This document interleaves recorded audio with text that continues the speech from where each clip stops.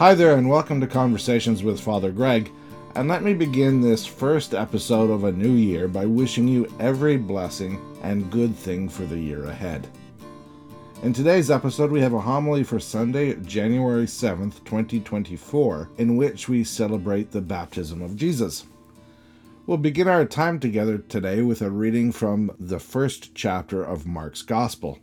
Mark writes, John the Baptizer appeared in the wilderness, proclaiming a baptism of repentance for the forgiveness of sins. And people from the whole Judean countryside and all the people of Jerusalem were going out to him, and were baptized by him in the river Jordan, confessing their sins. Now John was clothed with camel's hair, with a leather belt around his waist, and he ate locusts and wild honey. He proclaimed, "The one who is more powerful than I is coming after me. I am not worthy to stoop down and untie the thong of his sandals. I have baptized you with water, but he will baptize you with the Holy Spirit." In those days, Jesus came from Nazareth of Galilee and was baptized by John in the Jordan. And just as Jesus was coming up out of the water, he saw the heavens torn apart and the Spirit descending like a dove on him. A voice came from heaven saying, "You are my Son, the Beloved. With you I am well pleased." The Gospel of Christ. May I speak to you in the name of the Father, the Son, and the Holy Spirit. Amen. Well, hi there, everyone, and again, Happy New Year. Last week, we had the privilege of welcoming the Reverend Richard Gardner from Schaumburg United Church as our guest homilist. As he began his time with us, he rightly commented on one of the challenges that preachers often encounter when speaking to certain events in Scripture or in the liturgical calendar. Feasts like Christmas and Easter are the two highlights of the liturgical year, and they are underpinned by other celebrations like Epiphany, which we celebrated last week, and the baptism of Jesus, which we celebrate today. Stepping into these celebrations can be familiar and comforting. We meet familiar friends as we read the well-known stories. That says nothing of our time-honored traditions that revolve around these celebrations, things like food, music, and time with family and friends. But there is often a desire among preachers to bring some new and profound meaning to these feasts. If only we could dig deep into our homiletical tickle trunk and draw out an as yet undiscovered gem for all to marvel at. Surely there must be some piece of shiny new wisdom that has lain dormant for thousands of years. This is the desire that our friend described last week when talking about Epiphany, and it's just as true this week as we celebrate the baptism of Jesus. Goodness knows that I've encountered that feeling, and it was good to hear that someone else had experienced it too. Our gospel reading for today is from the very beginning of Mark's Gospel. One of the things that makes Mark's Gospel unique is that there is no infancy narrative in Mark.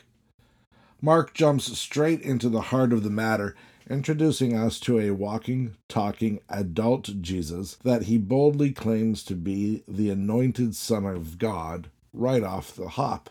Mark tells us about John the Baptist's work and describes him as a pretty wild-looking guy. John wears clothes made out of camel's hair and had a leather belt tied around his waist, and he eats locusts and wild honey. His looks and his behavior were intentionally unusual, and his preaching was both red-hot and quite disturbing. Elsewhere, Matthew's Gospel tells us that John went so far as to refer to a group of religious leaders as a brood of poisonous snakes. Despite his drastic appearance and radical speech, people were coming to John, admitting that they had done wrong, that they had ignored God, and they were being baptized as a symbol of cleansing and purification.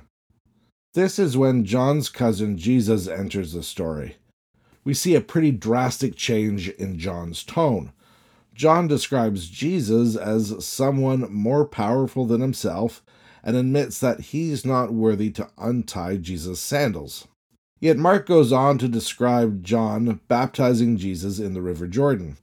As Jesus comes up from the water, we're told that a dove descended on him, and that a voice from heaven declared Jesus to be God's Son, in whom God was well pleased. Think about that for a moment.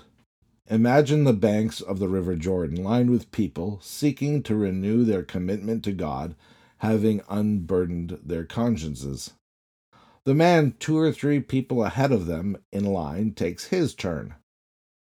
As the man comes up out of the river, wiping water from his face, a voice from heaven declares him to be someone in whom God is well pleased. Imagine what it would have been like for those who first witnessed this event. Have you ever wondered what those first witnesses told their families and friends when they went home? How would this divine declaration have impacted the lives of those who were there? How would it have impacted their families and their social circle? There is another element of this story that I don't want us to lose sight of. Mark tells us that as Jesus came up from the water, the Spirit of God descended upon Jesus like a dove. We would do well to compare the dove at Jesus' baptism to the creation account found in the opening chapter of the book of Genesis, in which God's Spirit is depicted as hovering above the as yet formless void that would become earth. The author of John's Gospel helps us to bind these two things together when he writes, "In the beginning was the Word, and the Word was with God, and the Word was God.